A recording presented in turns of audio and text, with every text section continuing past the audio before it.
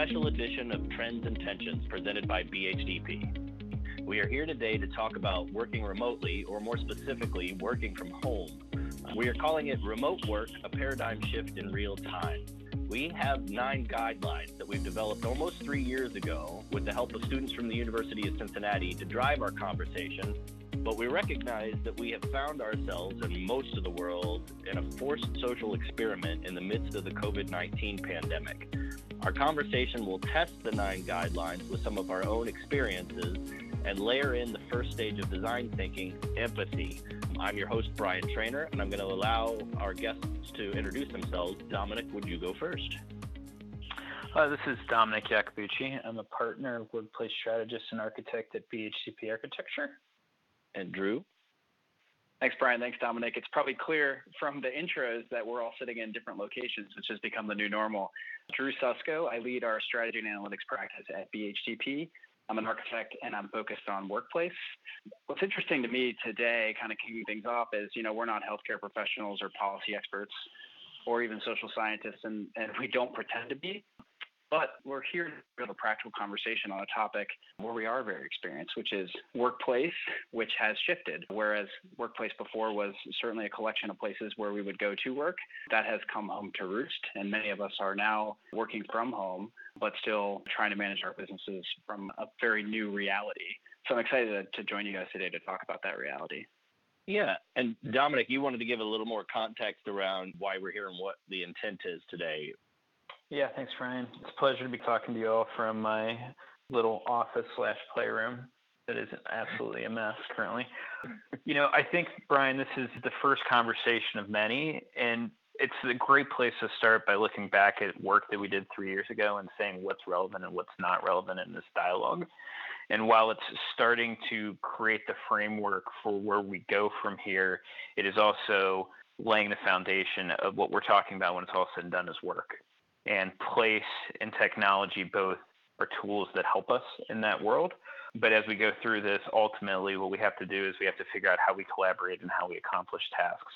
And I think our goal as we continue this dialogue and we all experiment, we all fail together and succeed together, is to continue to give people insight and information, but then also eventually give creative recommendations on what they could do to adapt in this ever-changing world.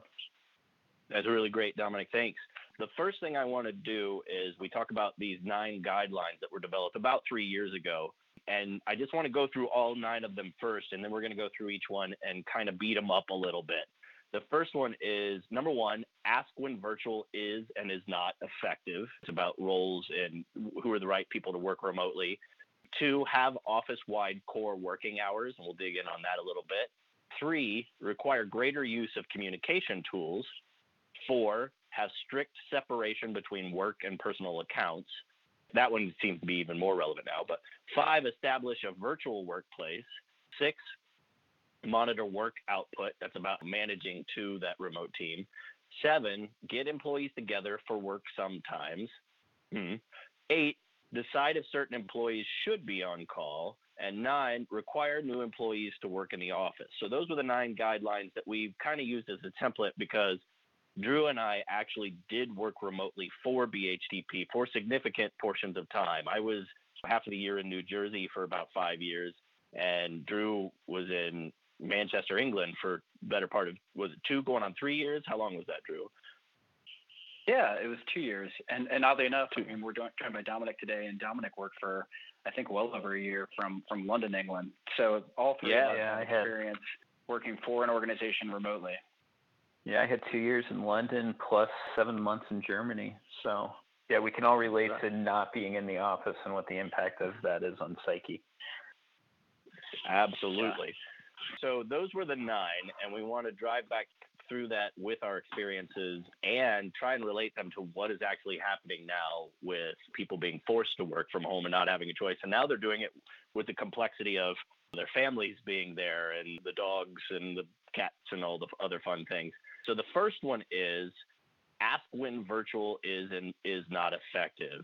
The relevance of that seems to be shot right in the foot. Either one of you want to take that on? Maybe I'll start on that. Go ahead, Drew. There we go. And now we're having one of the first challenges of all doing this remotely. So it's interesting. Ask when virtual is and is not effective.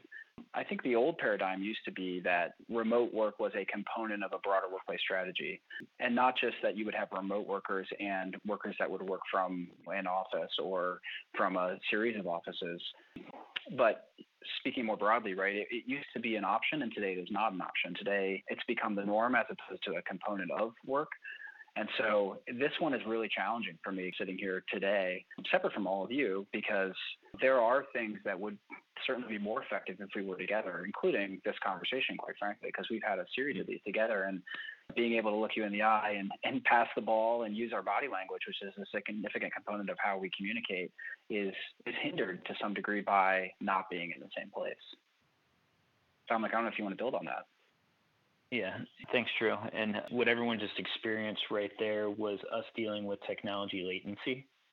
So while we've got video and we can see each other, and we've got sound and we can hear each other, the stuff doesn't all sync, which is one of the challenges. When this number one was originally created, it was about a piece of a workplace strategy, whether you work home or not work at home, and I think Drew is exactly right. I think the interesting thing about it now, though, if we start to think about it, is when we're thinking about technology or we're thinking about how we're working as virtual teams, what is effective and not effective in the current environment? When do people need to be on a call? When do they not need to be on a call? When does video make a difference and not make a difference? How do you collaborate versus participate in a debriefing type thing? When it was created, it had a much different meaning. But I think as we take it forward, we need to say, well, what is virtual? Is virtual purely us communicating? And now that we have video, that's no longer virtual? Or is it something else? And how does that change the dynamic of what we decide to do when? So Dominic, it sounds like to me, it's about intentionality now. Having to be very self-aware about what we're trying to accomplish individually, collectively, and trying to use the tools we have at our disposal to get things done in the best way possible, which certainly was true before, but it becomes top of mind when tried and true methods get tested. Mm-hmm. Yeah, absolutely. It's about intentionality and it's about defining success. And then even more in our world right now, it's about determining what does actual work look like, because we still have a lot of people that are very fearful if they don't see people or if they're not interacting with them real time, that those people aren't working. And in the heavy meeting culture that we have within the world, that's still the case. And I think we're seeing actually meetings increase versus decrease with the situation.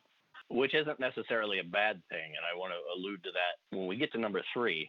Actually, I can talk about it now, because one of the things that I learned when I was working remotely is that concept of out of sight, out of mind. You start feeling less and less like part of the team. So that sense of belonging, you have to become good at self-promotion. And I had to learn how to do that for work, because the inverse proportion theory is the more you're away, the more contact you need to feel like part of the team. And it also helps with accountability and maintaining that trust. And that trust is essential for delivering results. I don't know if you guys had similar experiences when you were away out of the country. How did you keep that contact going? Yeah, I'll jump on that one first, Brian. I think you're certainly right. I mean, out of sight, out of mind, I think is what you said. And that is definitely true. You know, Dominic, you mentioned, especially folks, and I don't know if you heard in the background, my dog just barked because someone came to the door, yeah. which brings up a separate issue that we'll touch on further down the list. But folks that are managing others used to be in the old world, and, you know, not 2 days ago, but, you know, 2 years ago, 20 years ago, that seeing people work was evidence that they were being productive. A lot of the conversation has shifted even around productivity of late to, is productivity accomplishing tasks, or is productivity about stepwise breakthroughs? Even to reframe things with respect to this first one about, you know, if you are not there, are you actually doing work is an interesting question to ask. Yeah, no, I think that's very true. And I think what people will be kind of wrestling with is they've always been used to having set timeframes that they're working. In this type of environment, and for anyone that's actually worked remotely, they understand this. While you have set time frames that you need to communicate with people, you also have the freedom of thinking of when you want to focus. And that kind of brings us to a natural segue to the number 2, which is having the office-wide core working hours. And I know with you guys both having been in different time zones, how did you navigate the being available but not necessarily being focused on work? So in Manchester, UK, working with the East Coast, which is primarily where my team was and also most of my clients, there's a 5-hour shift. So my afternoons were the mornings in the US. So my afternoons in the UK were the mornings. A 5-hour shift is a pretty nice shift, to be honest with you, because for me personally, it gave mornings to independent work and afternoons for catching up with team. But the reality is, especially when you're working outside of core hours, things happen. And I would find myself in the evenings in Manchester under the cover of darkness, or if you've ever been to Northern England, sometimes in the early afternoon in the cover of darkness, working with people. So and I don't think that this has necessarily changed as a result of the current crisis. Work is happening all the time. I think we do need to be very respectful of others given the current condition, because sitting here today, I mentioned my dog barking before, but I don't have kids running around, and a lot of other people do. So it becomes very challenging to isolate those two very real responsibilities from one another. I don't know, Dominic, if you want to build on that. You were joking earlier about the playroom and the office, literally in the same room. Yeah, I think the interesting thing is when we did this research, the core of office-wide core working hours was this concept of knowing when your team is accessible and being accessible to them, realizing that there is such a thing as spontaneous collaboration. And how do you allow spontaneous collaboration to occur without being a disruption to your personal life, or to catch you at an inconvenient moment where, like, let's say, for Drew's instance and my instance, we were anywhere from 5 to 7 hours different than the U.S., you could be out with friends in the evening or something of that nature. Now, I think in the current environment, the way to rethink this conversation is have a mutual respect and understanding of what is acceptable in terms of hours. Because there are many people like myself, and we're currently based in Ohio. All of our schools are closed for the next month and a half. Anyone that has a school-age kid has them at home, and then on top of that, they're expected to educate their kids. So how do you do that, and how do you manage that, especially when schools are asking kids to get on Zoom calls and have papers turned in by certain times or have online tests at certain times? It's a much more dynamic thing. So the key is having enough respect for your team to have a dialogue of what's acceptable, what's not acceptable, and when is it okay for us to try and have that spontaneous collaboration, recognizing that we're not all going to be working at the same time, and that we do rely on each other sometimes to get over humps or get over blocks in our workflows. And with that, if you have those dialogues and that openness, it helps you be successful. And now, while that works really well for internal teams, there still is the challenge of working with external teams, and that's not as balanced. So core working hours from a societal standpoint is still something that people have to acknowledge. That brings us to number 3. They require greater use of communication tools. I think it's interesting that right now we're recording this through Skype, but we're also on Teams so we can see each other's faces to keep that level of connection. What other tools have you seen used effectively? I think you're right, Brian. I mean, the interesting thing between all of our experiences in different locations is we didn't have a tool like Teams or Slack that allowed for collaboration at a different level, to be both spontaneous and scheduled all at the same time and build on each other.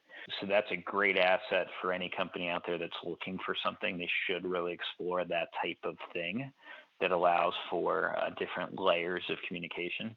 I've noticed that text messaging is increasing. I don't see that decreasing in the coming weeks, because everyone knows that we're all under certain challenges. So people aren't necessarily expecting stuff immediately, and they're not expecting stuff to be quiet, like a kid disrupting you or a dog not barking. So they kind of want to be like, hey, I need to connect, but let's connect when it's convenient for both of us, and we just got to both be flexible. So those tools are out there. The interesting thing about all this, right, is when we think about this stuff, it is the emails, it is the text, it is whatever else. I don't have a good answer for the emails, Brian, and Drew, be interested in your thoughts on this, but I have noticed that emails have increased because people have more time, because they can't go out and watch a sporting event or interact with the arts. They've also become more verbose. So how do you manage that? The other piece that I've seen as a true challenge from a collaboration standpoint is co-creation. Drawing on the same piece of paper or sharing ideas in an analog way that people are used to doing in conference rooms and on whiteboards, and doing it in a way that multiple people can pick up the marker all at once. I mean, we have ways where you can show mine and then show yours, That's a pain point. And then even being able to look at 2 digital content pieces at once is some challenge out there that we haven't solved yet. But I think these types of problems, Brian, are a perfect example of some of the stuff that we want to ideate and try and figure out if we can solve for ourselves and for others that we hope to share later on. Yes. I think that last point, Dominic, is really interesting. In our world, certainly, right, especially in the creative profession, oftentimes we are explaining ourselves through drawings, through diagrams, through quick sketches. We're building our deliverables for our clients tend to also be communicated diagrammatically. And that's a big challenge for us right now. There's not necessarily a good or preferred solution there. That being said, I'm seeing certainly over the last couple of days, more people asking for my personal cell phone number. Hey, can I give you a quick call? Hey, I'd like to shoot you a text when I'm available. The volume and velocity of communication has certainly picked up, which I think reinforces requiring greater use of communication tools. With respect to email, I mean, one of the things I find kind of interesting is email has been the dominant communication tool for all professions, generally speaking, for the last 15 years. And it's only over the course of the last 2 or 3 that Slack and Teams have really started to pick up. Both of those different platforms have their own benefits. Email is good for codifying something and communicating clearly versus Slack and Teams, where you want to communicate together collectively, and it's really a thread of communication or even a place where you are capturing and collectivizing information, which goes back to what's the best tool for the job at hand. Texts are great for, hey, I just had an idea, or hey, I need you quickly. They're great for asynchronous communication or trying to break out of asynchronous communication if it's a 911 text. But I think what we're seeing across the board, at least my personal experience over the course of the last week or so, is that there is the beginning of an erosion between personal and work accounts where my cell phone, right, which, I do have clients that text me on my cell phone or people I work with who call me directly on my cell phone, certainly. But those spaces are beginning to blend as we spend more time at home, and as the tools that we use for our own personal communication, we realize that they are as useful for business communication as the business tools that we have. So, in collaborating, Dominic, with teams, not the software, but with other individuals and co-creation, do you have any quick thoughts on how to do that best? I think the best tip that I have for that one right now is patience. Patience in recognizing the challenges that exist. I know that our teams will be working very hard to figure out ways to do virtual Post-it notes, to do a co-creation of whiteboarding and all that type of stuff. And there's multiple different softwares out there that we've even tried in the past. But the reality is when you look at that type of work, unless it's an offsite, and it's a specific brainstorming session, that work is very, very spontaneous. And for it to be effective, it needs to be spontaneous, and it needs to have the ability to quickly add people that weren't part of the original dialogue. I don't know what that is yet. I don't know how we're going to do that, and I don't know how we're going to manage that. I think if we're using the software for scheduled co-creation sessions or brainstorms or ideation things, I mean, that's a little easier problem statement. But it's going to be interesting. Now, with that, as you were talking about emails and stuff and the blurring of kind of personal and work life, and that's actually number 4, having a strict separation between work and personal accounts. I'm going to kind of transition it, Brian. I think that those coming together are going to continue to happen. People are going to be using personal devices and personal things to do work. But with that, I wouldn't be surprised if coming out of this, the way that we look at email totally changes and it starts to disappear a little bit. Just because we find that it isn't a emotive way to communicate and it isn't a way to actually create personal connection, and it's more contractual in nature. And as we get deeper into this separation, people are going to be looking for those small things like emojis and GIFs and just ways to express themselves and connect on a level that isn't not personal. It'll be very intriguing to see what happens there and how we all kind of bind together to go through the same storm and connect and make sure that we know that we're not doing it on our own. Now, with the whole concept of the connecting of the personal and work life, the one thing that we've noticed so far is because you've got more time and because you have more ways you connect and you're willing to start earlier or start later or blur those lines, technically right now people are spending not enough time for themselves. especially the ones that have to do education and stuff on top of that, right? Like have these other demands on them, or they've got more caring for their parents or whatever their personal situation may be. It'll be interesting how that weighs on people in the coming weeks, but I would recommend that people ensure that they take time just to decompress and release and disconnect. That's a great point. And a lot of what we're seeing kind of being shared via social media right now gets right at that, Dominic, which is to say, take time for mental health, take time for physical health, get outside, which is, still being recommended for people. So I love the idea of reinforcing there that because we are using our homes for work, there is a real serious risk here that the day will not ever end.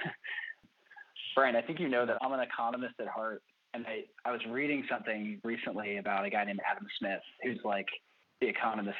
So Adam Smith was the guy who basically started the study of economics. He was a huge proponent for free trade. Back in the day when Adam Smith was writing, which is in the 1780s, 18th century, England would essentially have high tariffs on agricultural manufacturing. And so what that amounted to was England was trying to protect farmers. And so there were really, really large tariffs on importing, say, grain from France. But if England was having a really bad year, they would lower the tariffs and allow the English markets to import grain from France. And so they would essentially change the rules during lean times. And it got me thinking about today, because a strict separation essentially means that you're reinforcing sometimes inefficiencies. And so it's interesting to see people start to shift behavior and start to use some of the tools that they're used to using in their personal lives and apply them to workplace, which means that one of the things that might happen as an end result of whatever period of time we're living through today, in my mind, will be, again, the increased consumerization of tools with respect to work, and also potentially things that we're using in our personal lives, like computer games, like VR, like AR, those becoming really viable, potentially, solutions for workplace problems. And I'm going to explain it. And if you're working with a team and you're faced with, hey, how do I pull someone in quickly? And you've got a tool for doing that from your personal life. You're like, hey, it's right over here. It's in my, can I invite you to Xbox? Do you have one at home? Can you create a profile? Whatever, we can solve this problem. I mean, things like that might emerge naturally here.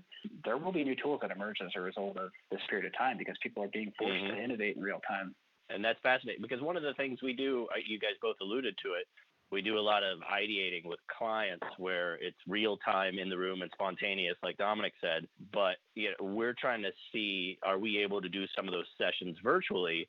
And while it would be cool to do it virtually, ideally it's still in person. However, from this necessity, we may create digital tools that'll make that interaction easier once we are in person too, because we can digitize some of the back end process and we can smooth out some of the low parts of when we do a cultural assessment of an organization. There might be a permanent digital tool that comes out as a result of this that allows us to do that real time in a room with them, but still digitally.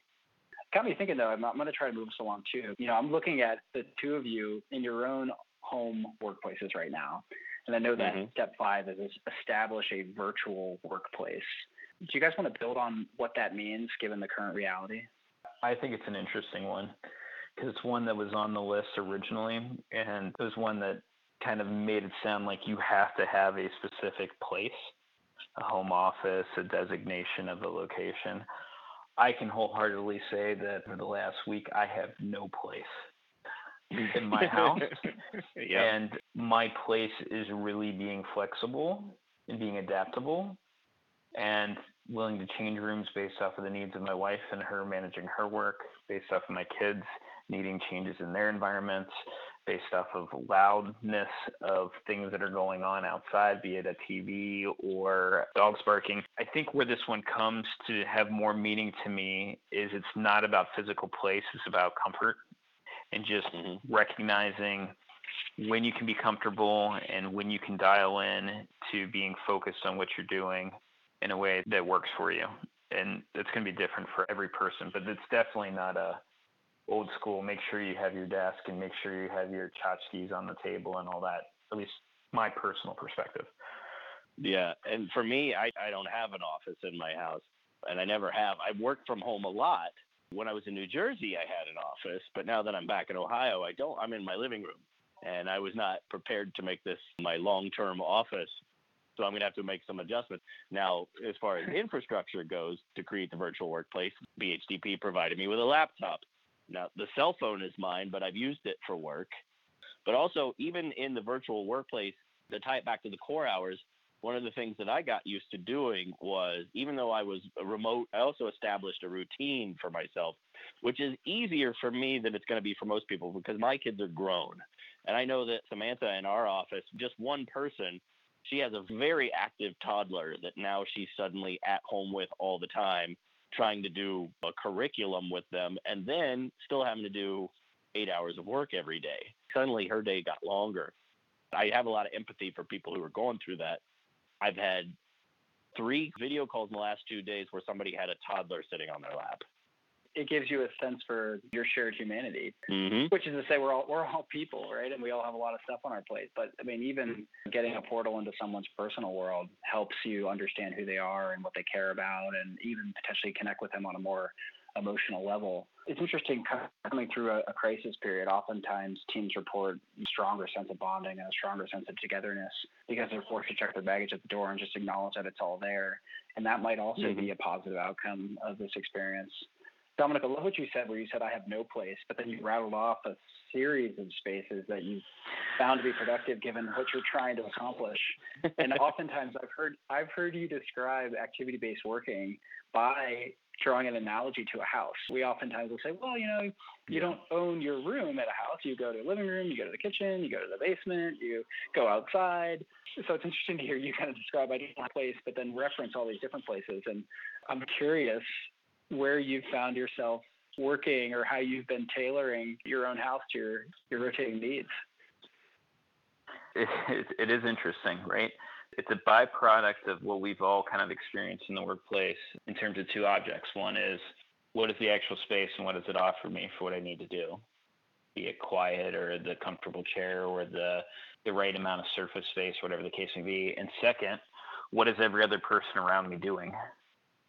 And how do I balance those 2 things to make the decision that's right for me given the amount of time that I need to do the task that I'm focusing on? I can officially say that I've worked in every room in my house except for my kids' bedrooms at this point, and bathrooms. I have not worked in bathrooms, but Nor should you. But kitchen, living room, office, basement, even going out to the garage at one point, like all have been valid. Walking meeting is definitely in play. But I've got a uniqueness that I've got a laptop that's good for me. I've got a digital pen to write on it, which is good for me. I don't need printers. I don't need scanners. I don't need copiers. I don't need any of that stuff. Give me a phone, give me a computer, and I can do my job. Not everyone's going to have the same capabilities that I have in that regard. So the key to this, I think, is everyone figuring out what they need and what works best for them. But in a home environment, I think they also have to realize that they need to be flexible, and it may not be a silver bullet of one space meets all the needs. Sure. So the number 6 one on the list is monitor work output. So let's talk about monitoring work output right now, especially in a remote team like we're doing. What are some of the strategies to manage productivity and then progress within a remote team? The interesting thing about this one is that this is a pain point for all companies. So I'm really looking forward to people actually solving this one. The proxy for work output has always been physical presence. At this point in time, since you can't have physical presence, people are going to have to really look at what are people producing and what's the value of it. And it goes to the point that Drew brought up earlier. Is it a aha idea or is it a amount of work or something, right? The key in this environment to monitoring it is just lots of communication and clear expectations of what success looks like. If you can do those 2 things, you can be successful and you can have a grasp on what your team is doing. And that's where multiple facets of communication and then having a shared location that people are working off becomes a high value asset. So it's not always asking someone, what did you do? But you can go check in on it and you can help collaborate on it and you can be a part of it, which there's several co-creation solutions out there that are very successful, be it if you use Google Office products or Microsoft Office products or some of the other pieces in between that. Now, I do know that there's software that I've seen other companies use for projects It's like a project management software where somebody will go, these are the 10 things that need to happen to deliver this project. And team members can go and go, I'm going to work on this.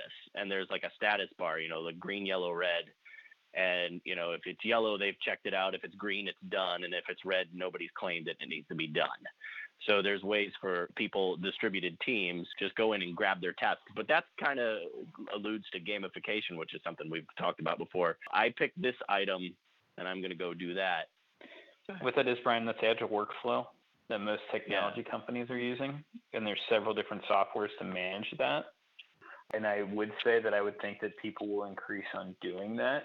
The piece about that is it'll be interesting to see how they do their virtual scrums and all their rituals to continue to do that. And because they've always worked that way, I think that they'll still be very successful, and this is not even something they'll feel. I'm not sure that type of mechanism translates to all organizations, because they're really dialed in, and when they're hammering those tasks are 2 to 3 hour tasks. Most companies don't have enough time built into their business systems or management protocols to allow for that level of oversight. Maybe they will coming out of this, but they don't currently today. Yeah, I'd agree with that. When the work can be chunked into component items, I think that process works really well. It's interesting, Dominic, you mentioned Agile teams. A lot of the recommendations that we've been giving to folks over the course of the last couple of years, right, is model Agile teams, and the future looks like this. But this is an opportunity for folks to test some of those strategies for themselves. Some of those strategies work when the output is clear, when the items are clear, when it's clear who should be responsible, and when there's a regular cadence of work. Those strategies are less effective or will prove to be less effective when you have organizations where people are working on lots of different things simultaneously and asynchronously, which is certainly true of our world, but will also be true of lots of other people who are listening into this. So if you've got 10 projects going on at a time, you can't have 10 project stand-ups every single morning or even every single week, potentially, to keep things moving along. So how do you know that people are being productive, and how do you keep track of that when you can't go over and just check in on them? There's a huge diversity of work out there. I mean, that's a really challenging one to take on, certainly. And we could probably record a 3-podcast series on what productivity means. But from a strategic level, it comes back to my mind to intentionality, not just with how you spend your time and how you communicate, but also with how you're encouraging others to spend their time. So intentionality and communication, I think, are the 2 keys here, so that people are being productive to the right end, as opposed to what we described earlier, which is, hey, I'm staying real busy. I'm sending really long emails. Are you being effective, or are you becoming a distraction? Are you filling the time, or are you making the most of the time? But the real challenge is going to be to make sure that everyone understands what their role is and how they contribute best and the shared purpose. It's almost about leadership as opposed to management. Sure. So we're on number 7, which is get employees together for work sometimes. That's also challenging because when you don't have a physical space to go to at present.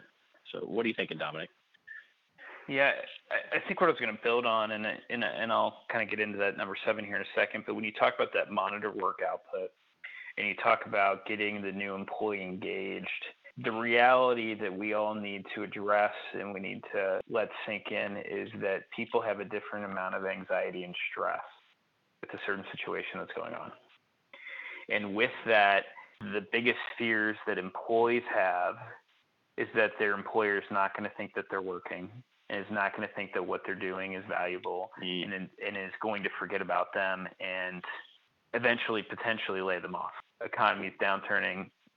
Whether people are willing to say it or not, it's in the back of their head. On the same side, and the other side of the coin, the fear that it's coming from leadership in a lot of companies is that people are at home and they're just playing around and they're not actually working. The reason I bring this up is I think that with all of these points, where we're kind of talking into it in more of a leadership aspect, the reality is that this is on everyone equally, to communicate up and to communicate down.